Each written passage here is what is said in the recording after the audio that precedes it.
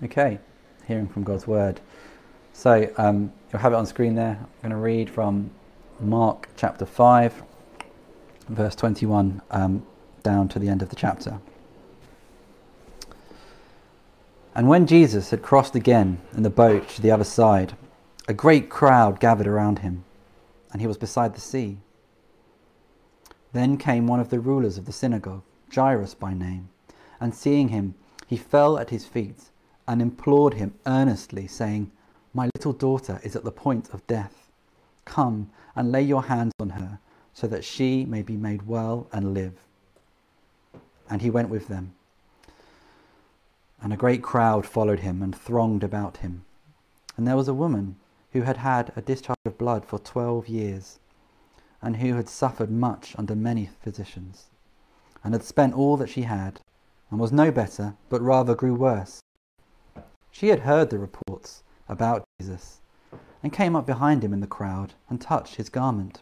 For she said, "If I touch even his garments, I will be made well." And immediately the flow of blood dried up, and she felt in her body that she was healed of her disease. And Jesus, perceiving in himself that power had gone out from him, immediately turned about in the crowd and said, "Who touched my garments?" And his disciples said to him, "You see the crowd pressing around you, and yet you say, 'Who touched me?'" But the woman, and he looked around to see who had done it. But the woman, knowing what had happened to her, came in fear and trembling, and fell down before him, and told him the whole truth. And he said to her, "Daughter, your faith has made you well. Go in peace and be healed of your disease." While he was still speaking, there came from the ruler's house some who said, "Your daughter is dead. Why trouble the teacher any further?" But overhearing what they said, Jesus said to the ruler of the synagogue, "Do not fear, only believe." And he allowed no one to follow him except Peter and James and John, the brother of James. They came to the house of the ruler of the synagogue, and Jesus saw a commotion, people weeping and wailing loudly. And when he had entered, he said to them, "Why are you making a commotion and weeping? The child is not dead, but sleeping." And they laughed at him. But he put them all outside, and took the child's father and mother and those who were with him, and went in where the child was. Taking her by the hand, he said to her, "Talitha kumi," which means, "Little girl, I say to you, arise." And immediately the girl got up and began walking, for she was 12 years of age. And they were immediately overcome with amazement. He strictly charged them that no one should know this, and told them to give her something to eat. This is the word of the Lord. Thanks be to God.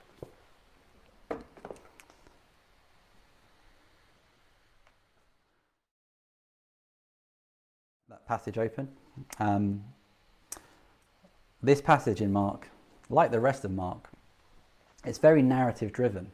It's telling a story that keeps gathering pace. And the point of that story is to make clear to the reader that Jesus is who he says he is, the Son of God. Mark is not particularly subtle about this point. The very opening lines of the book read as follows: "The beginning of the gospel of Jesus Christ, the Son of God." So if you're into those films where they show you the end at the beginning and then work backwards, this is the book for you. That's the conclusion. This is Jesus Christ, the Son of God. None of the other gospel openings are quite so abrupt as this one. And if you think back to the encounters with Jesus that Mark has taken us through so far, they are all pointing to this conclusion, this single reality, that this man is the Son of God. So while there's a lot of story here, and it's a great story, as we get into it and as we wrestle with it, you need to keep that single question in the back of your mind. It's a question that many were asking then, and that many are still asking today. Who is this man, Jesus?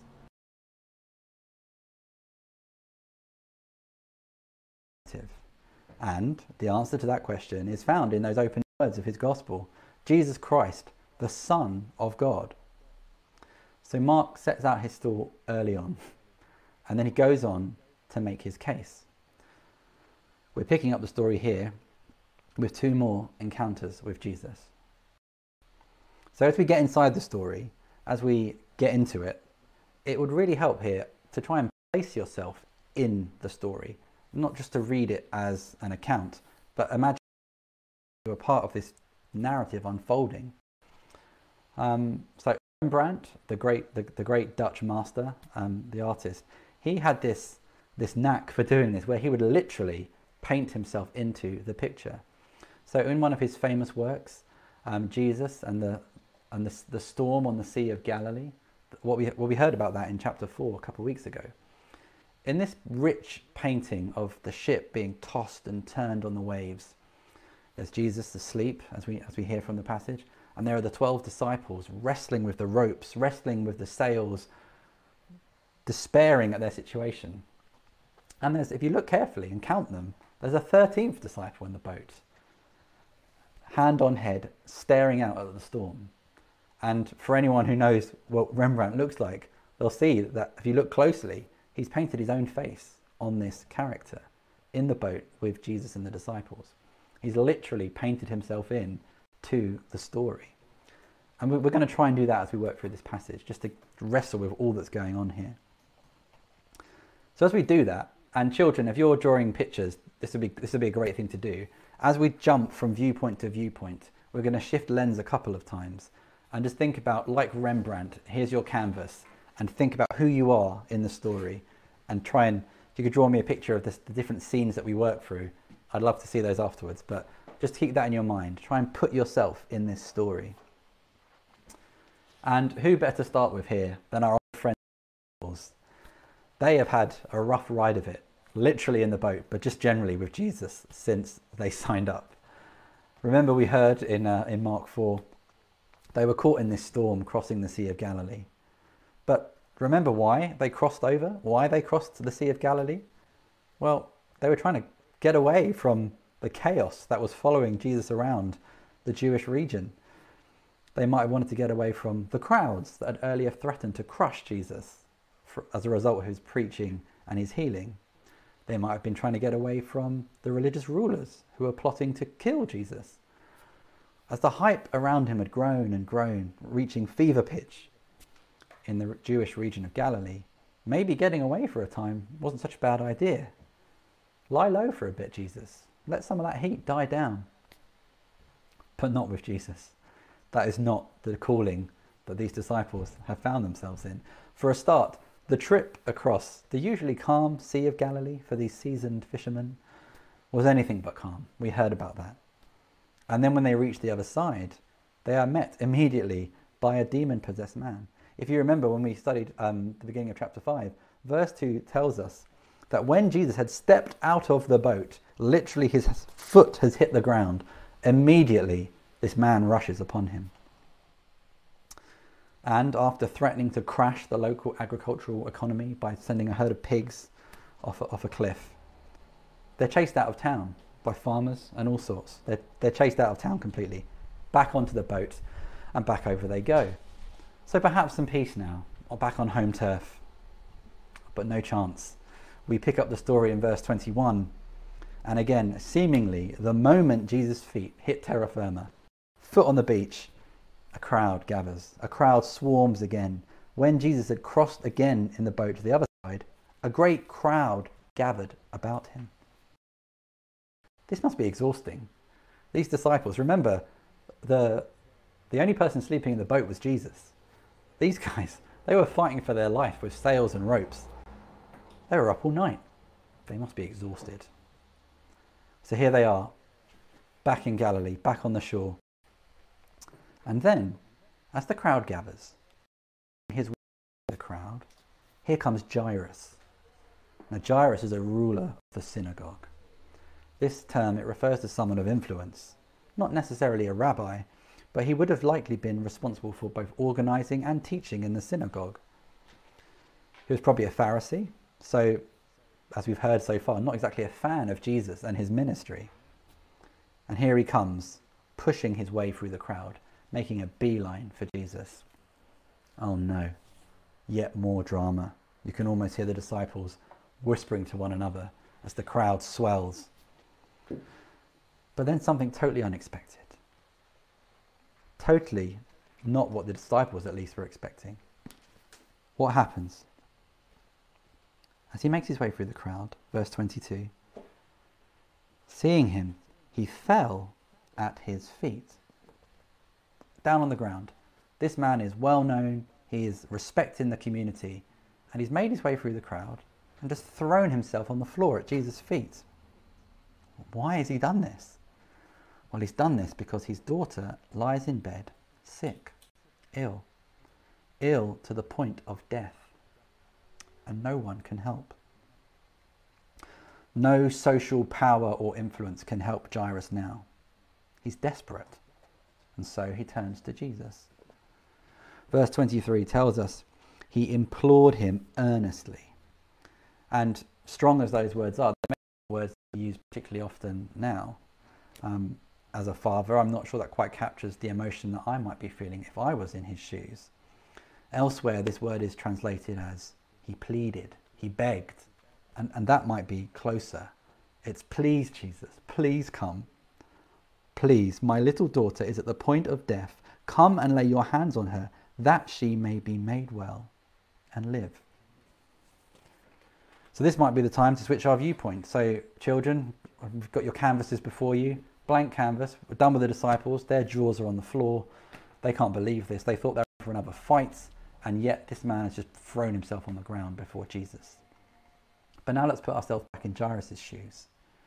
A man of seeming influence, but now desperately in need. What's going through his mind as he sees this boat coming back to the shore? It's that man Jesus. I've heard about this man. I've heard what he's been doing in this region and elsewhere. I've heard what he's done for others. No one can help my little girl, but perhaps he can. Oh, but forget the party line. Forget the official stance regarding this man and what I'm supposed to think of him as a ruler of the synagogue. No, I am desperate and I need him. And so he crashes his way through the crowd to find Jesus. And look at the response of Jesus to this cry for help. A cry for help from a member of the religious establishment, a Pharisee, an opponent. What's Jesus' response? Verse 24, and he went with him. That's all. There's no political point scoring here from Jesus. Oh, Jairus, you've changed your tune, I see. No, none of that.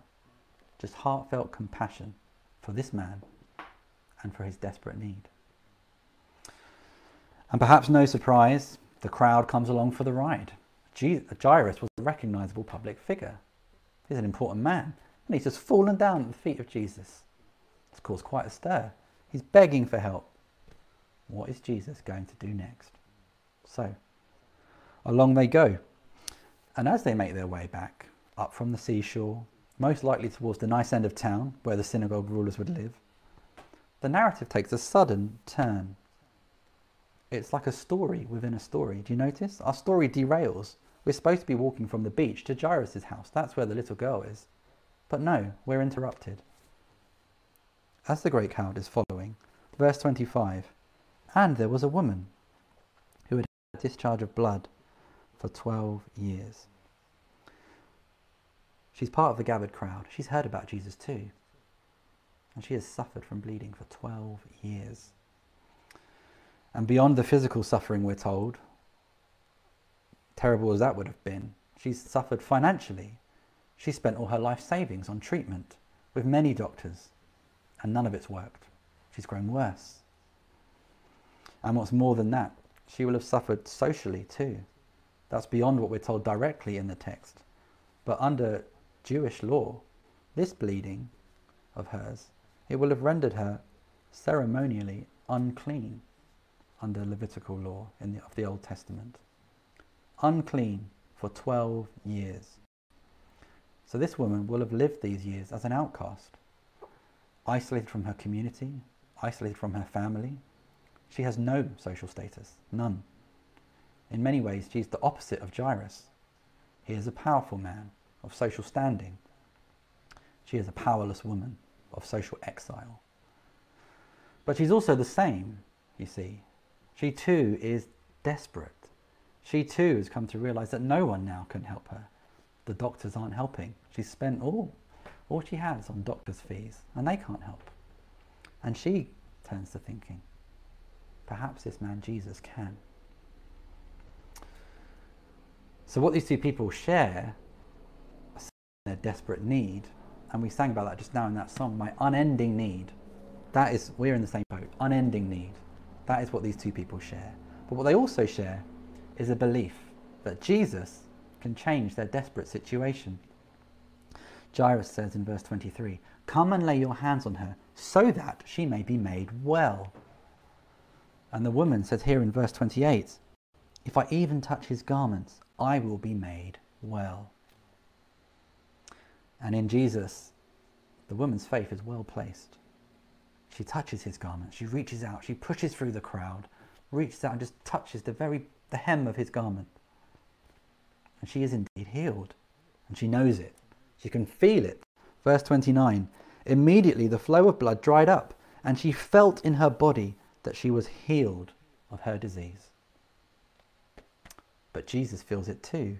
Verse 30, "He perceives in himself that power had gone out from him."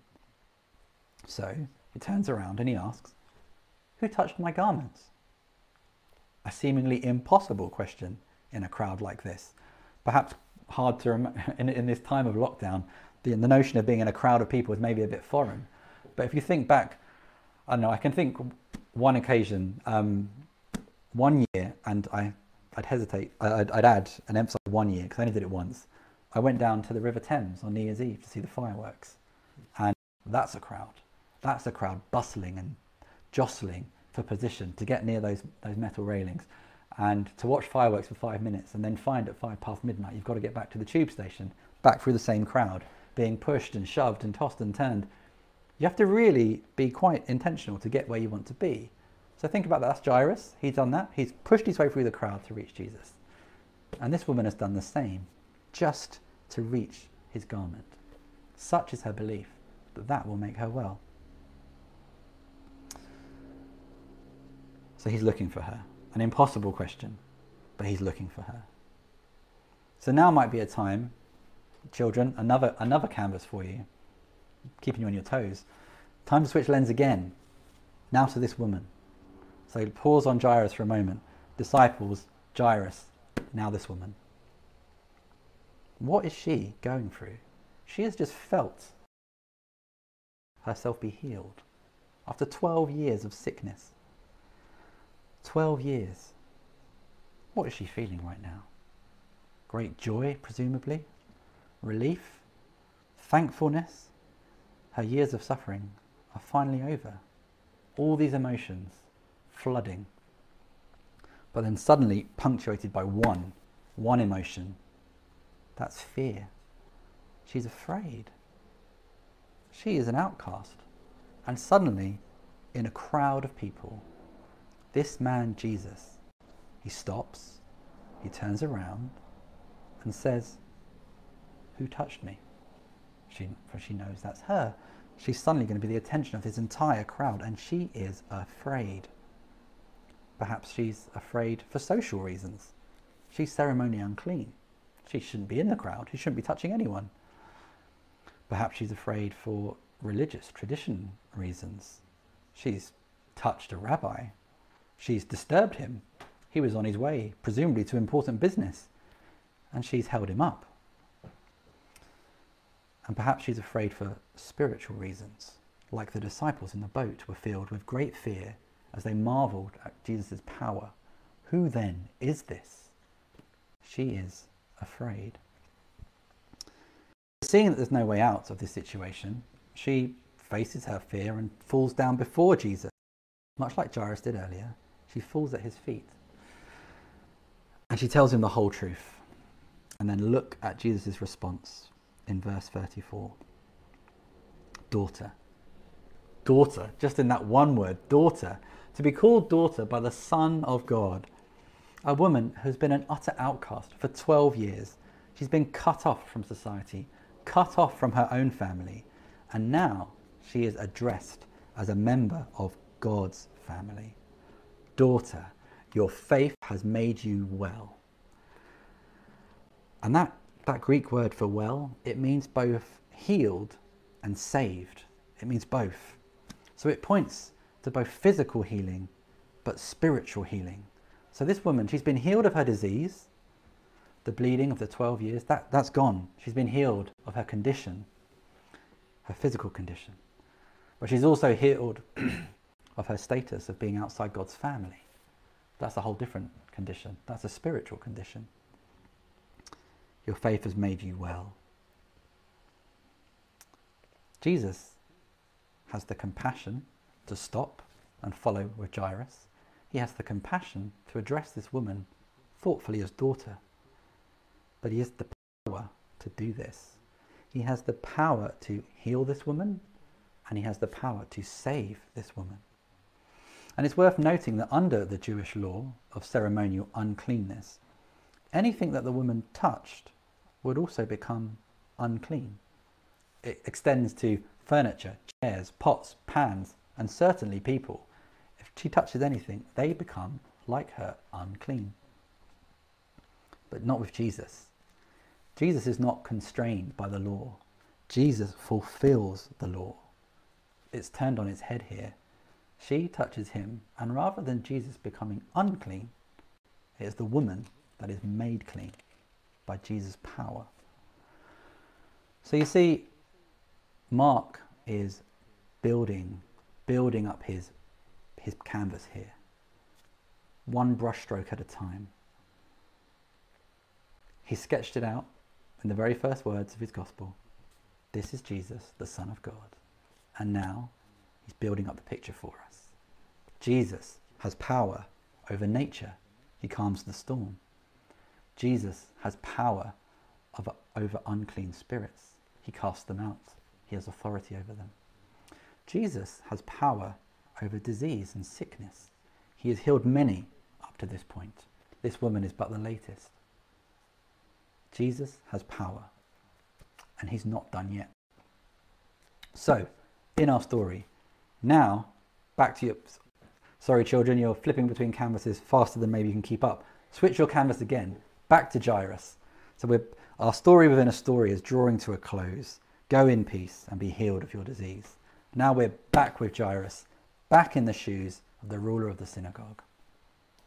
And let's not forget, where is Jesus going? He was on his way to heal Jairus' daughter. Why is he stopping? There are no ambulances in Galilee. This is an emergency. He should be running, not walking, not stopping. What's going on? Move out of the way, crowd. I need to get this man to my house where my daughter is. What's going on here? And look at verse 33.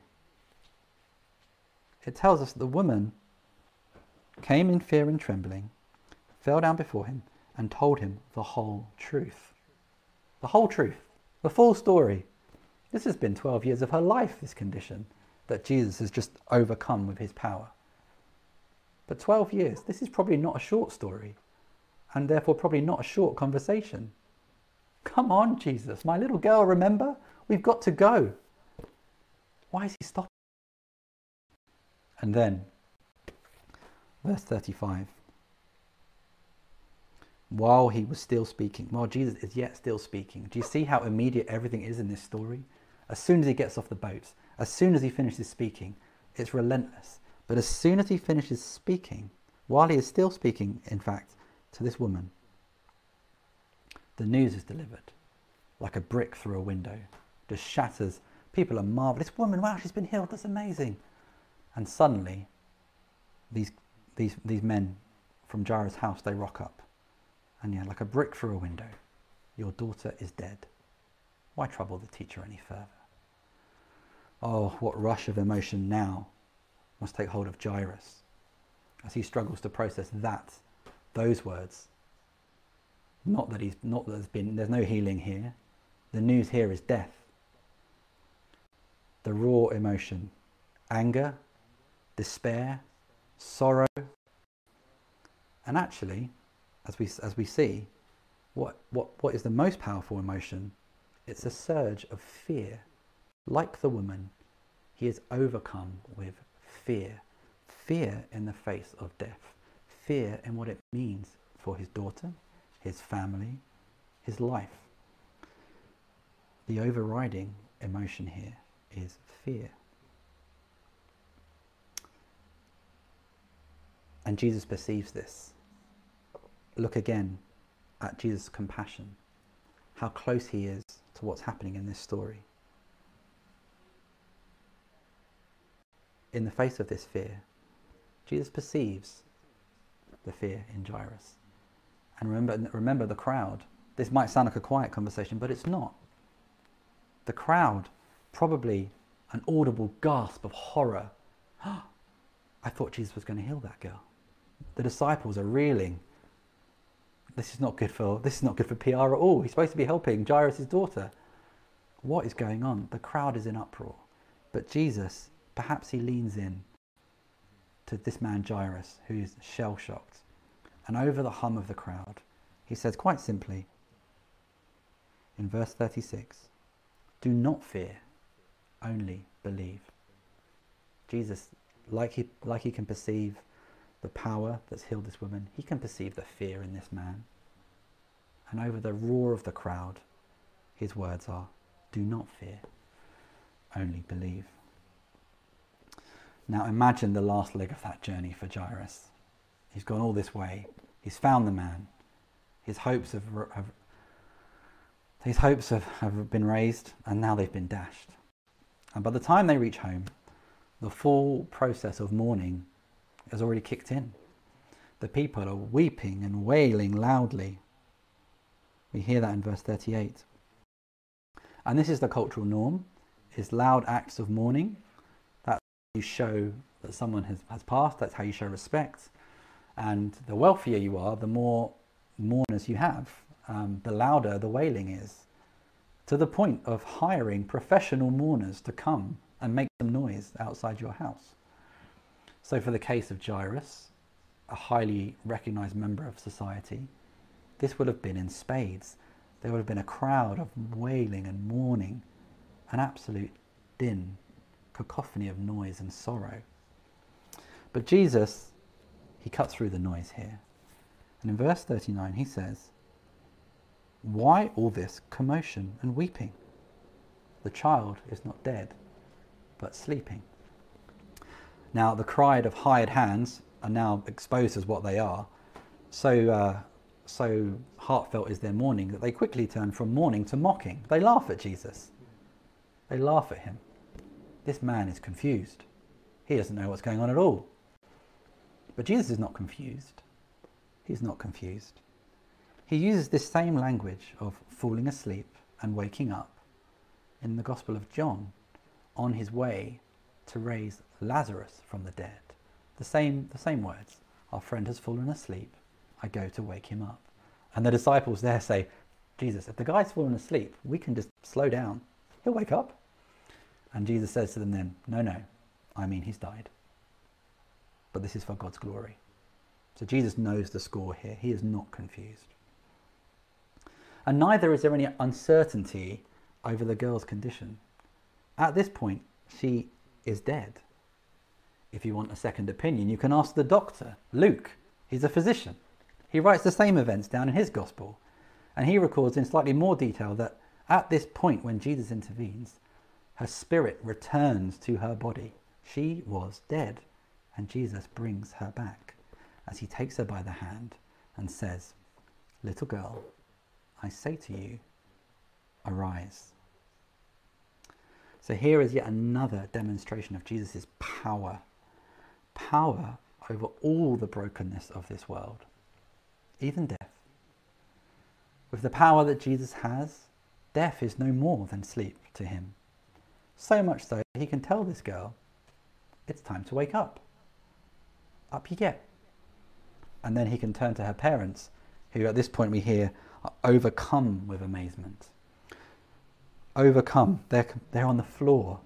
And he can just turn to them calmly and suggest, you might want to make her some breakfast. She might be hungry. That is his power over brokenness, his power over darkness, his power over death.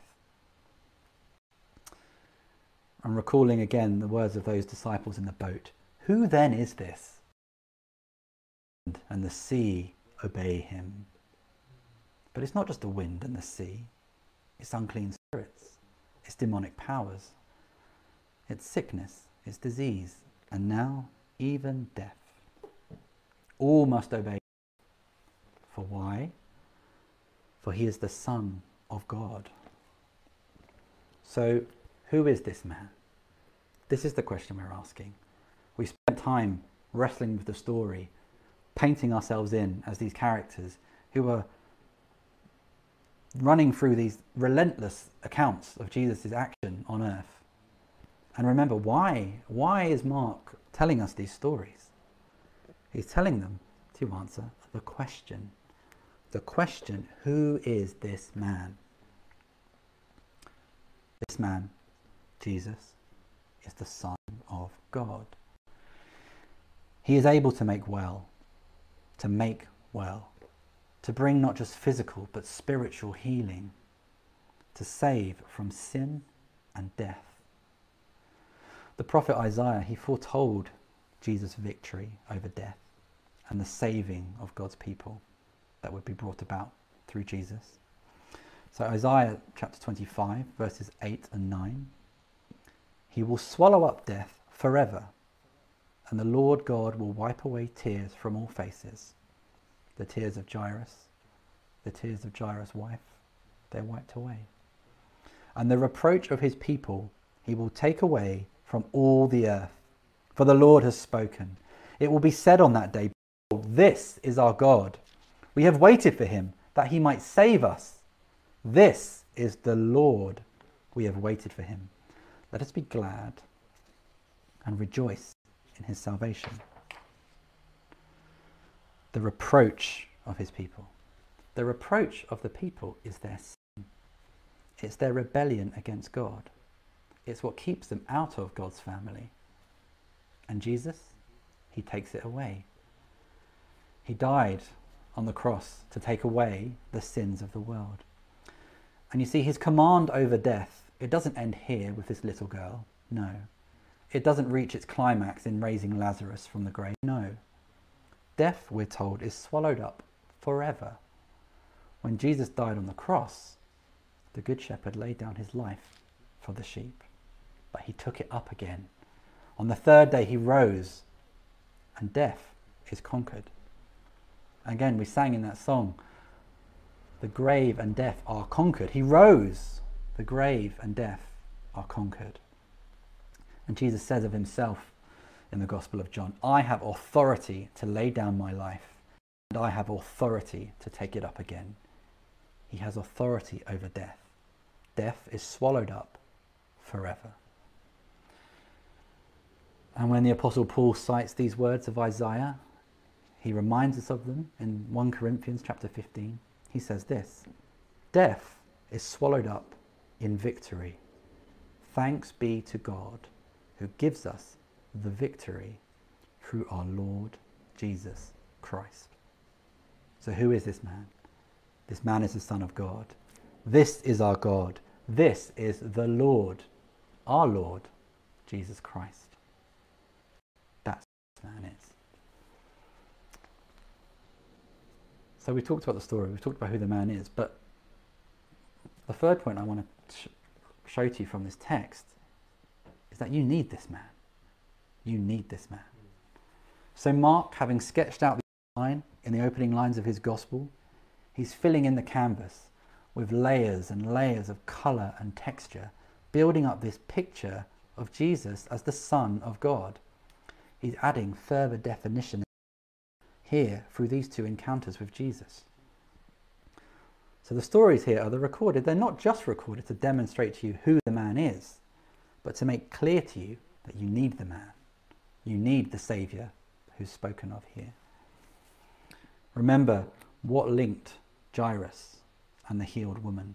Despite their differences in social standing, their desperate need. Again, we sang my unending need. Unending need links these two characters. Jairus was a man of influence. He was a ruler of the synagogue. He was well regarded in society.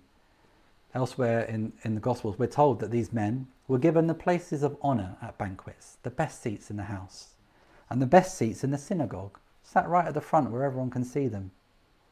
The Jewish community that this man was part of is bestowed power on him through religion and tradition. But you see, his worldly powers, they do him no good, none at all, when he's faced with the world's hardest trials. In his case, the loss of his daughter. All his influence can do nothing to save his daughter from the brokenness of the world. Without Jesus, all he has in the face of losing his beloved child are, frankly, uncompassionate messengers, your daughter is dead, and fickle, hired mourners who quickly switch from wailing to laughing. Thinking about yourself this morning, have you, like Jairus, perhaps managed to carve out quite a comfortable, even lofty position for yourself by the world's standards? Are you well regarded? Are you well thought of? You've got friends in the right places. The best seats. But look at how all of this comes crashing down when Jairus is faced with the brokenness of this world. I think we're back. So, well, apologies for that slight interlude. It was not, I promise, just a ploy to keep you on the edge of your seats. Check you're paying attention. We're back. So, I'll give you a quick recap. We're just talking about our need for this man. And we just finished up talking about Jairus and how we might see ourselves in this kind of role. A man of influence, a person. So, the woman healed. The woman healed of the 12-year discharge of blood. She is at the other end of the social scale. She has been cast out from societal circles by the very same Jewish community, law and traditions that have elevated Jairus. She's lived the last 12 years of her life as an outcast. Her friends and family are forced to keep their distance, leaving her alone. She's been dealt a hard, hard hand, and it doesn't seem fair. Do you ever consider yourself in this camp? Overlooked by the world around you, abandoned, isolated. You've suffered much. You've spent time, money, energy, all you have to make things better. And instead of getting better, your situation grows worse. Whether you can relate more closely to Jairus or the woman, or somewhere in between on that scale, what this passage is telling you is that Jesus has both the compassion and the power to overcome the darkness that you are facing. You see, Jesus is dealing with the worldly, physical issues of these two people directly, in person, which is unique to his time walking the earth. But he is dealing with their problems.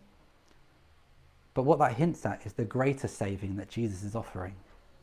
Jairus is on the verge of losing his family, his only child, and the woman has lost her family. She's living in isolation. But Jesus, in person, restores Jairus' daughter to him. Jesus, in person, proclaims this woman a daughter and restores family to her. So what these people are struggling with is the fragility of their earthly family. But Jesus comes to invite them into God's family. Remember that word, made well, applied to the daughter in verse 23, applied to the woman in verse 34. It refers to both healing and saving. Physical healing, spiritual healing. The bigger problem that Jesus has come to address is the problem of sin. Christ takes away the sin. Christ takes away the reproach of the people. Sin which separates us from God. Sin which disqualifies us from being part of God's family. The same is true of you and me. It is our sin that isolates us. It is our sin that bars us from God's family, but for the saving compassion and power of Jesus. And what is required of us is no more than was required of Jairus and of this woman. Faith in Jesus. Your faith has made you well. And to believe in him. Do not fear. Only believe. If we believe that Jesus came to die for our sin, the sin that otherwise separates us from God, then we are promised, in the words of John's Gospel, to all who did receive him, who believed in his name, he gave the right to become children of God, part of God's family, a child of God, a son, a daughter like this woman. We are healed and we are saved. But there's actually one more person that we can relate to in this narrative. We've not stepped into their shoes so far. And that's actually the little girl. When Jesus comes to her, she is dead. She can do nothing to save herself. And we are told that spiritually, we are in exactly the same situation when Jesus comes to us. Ephesians chapter 2 tells us, you were dead in the sins in which you once walked. But God, being rich in mercy, even when we were dead in our trespasses, made us alive together with Christ. We can't save ourselves. It is all through Christ. The little girl did nothing to save herself. It is Jesus who came, took her by the hand, and said to her, arise. The book of Ephesians goes on to say, by grace you have been saved through faith. Faith again. And this is not your own doing. It is the gift of God. So if you're listening to this and you're not a Christian, my prayer is that wherever you find yourself currently, whether you're in the best seats that the world has to offer, or you're a social outcast on the outskirts, my prayer is that God will give you this gift of faith, to believe in the name of Jesus, his Son, this man, the Son of God, the Saviour, and that by faith he will make you well, not just physically well, spiritually well in him. And to my brothers and sisters in Christ, I pray that you would remember where God in his mercy has taken you from and to. You are now together with Christ, God's child, his son, his daughter. That title is proclaimed over you, son, daughter of God. And whatever trials or darkness you face in this world, in the words of Jesus, do not fear, only believe. Be assured by the words of Jesus, your faith has made you well. Your faith has saved you. And in the words of the prophet Isaiah, let us be glad and rejoice in his salvation. Why don't I pray for us?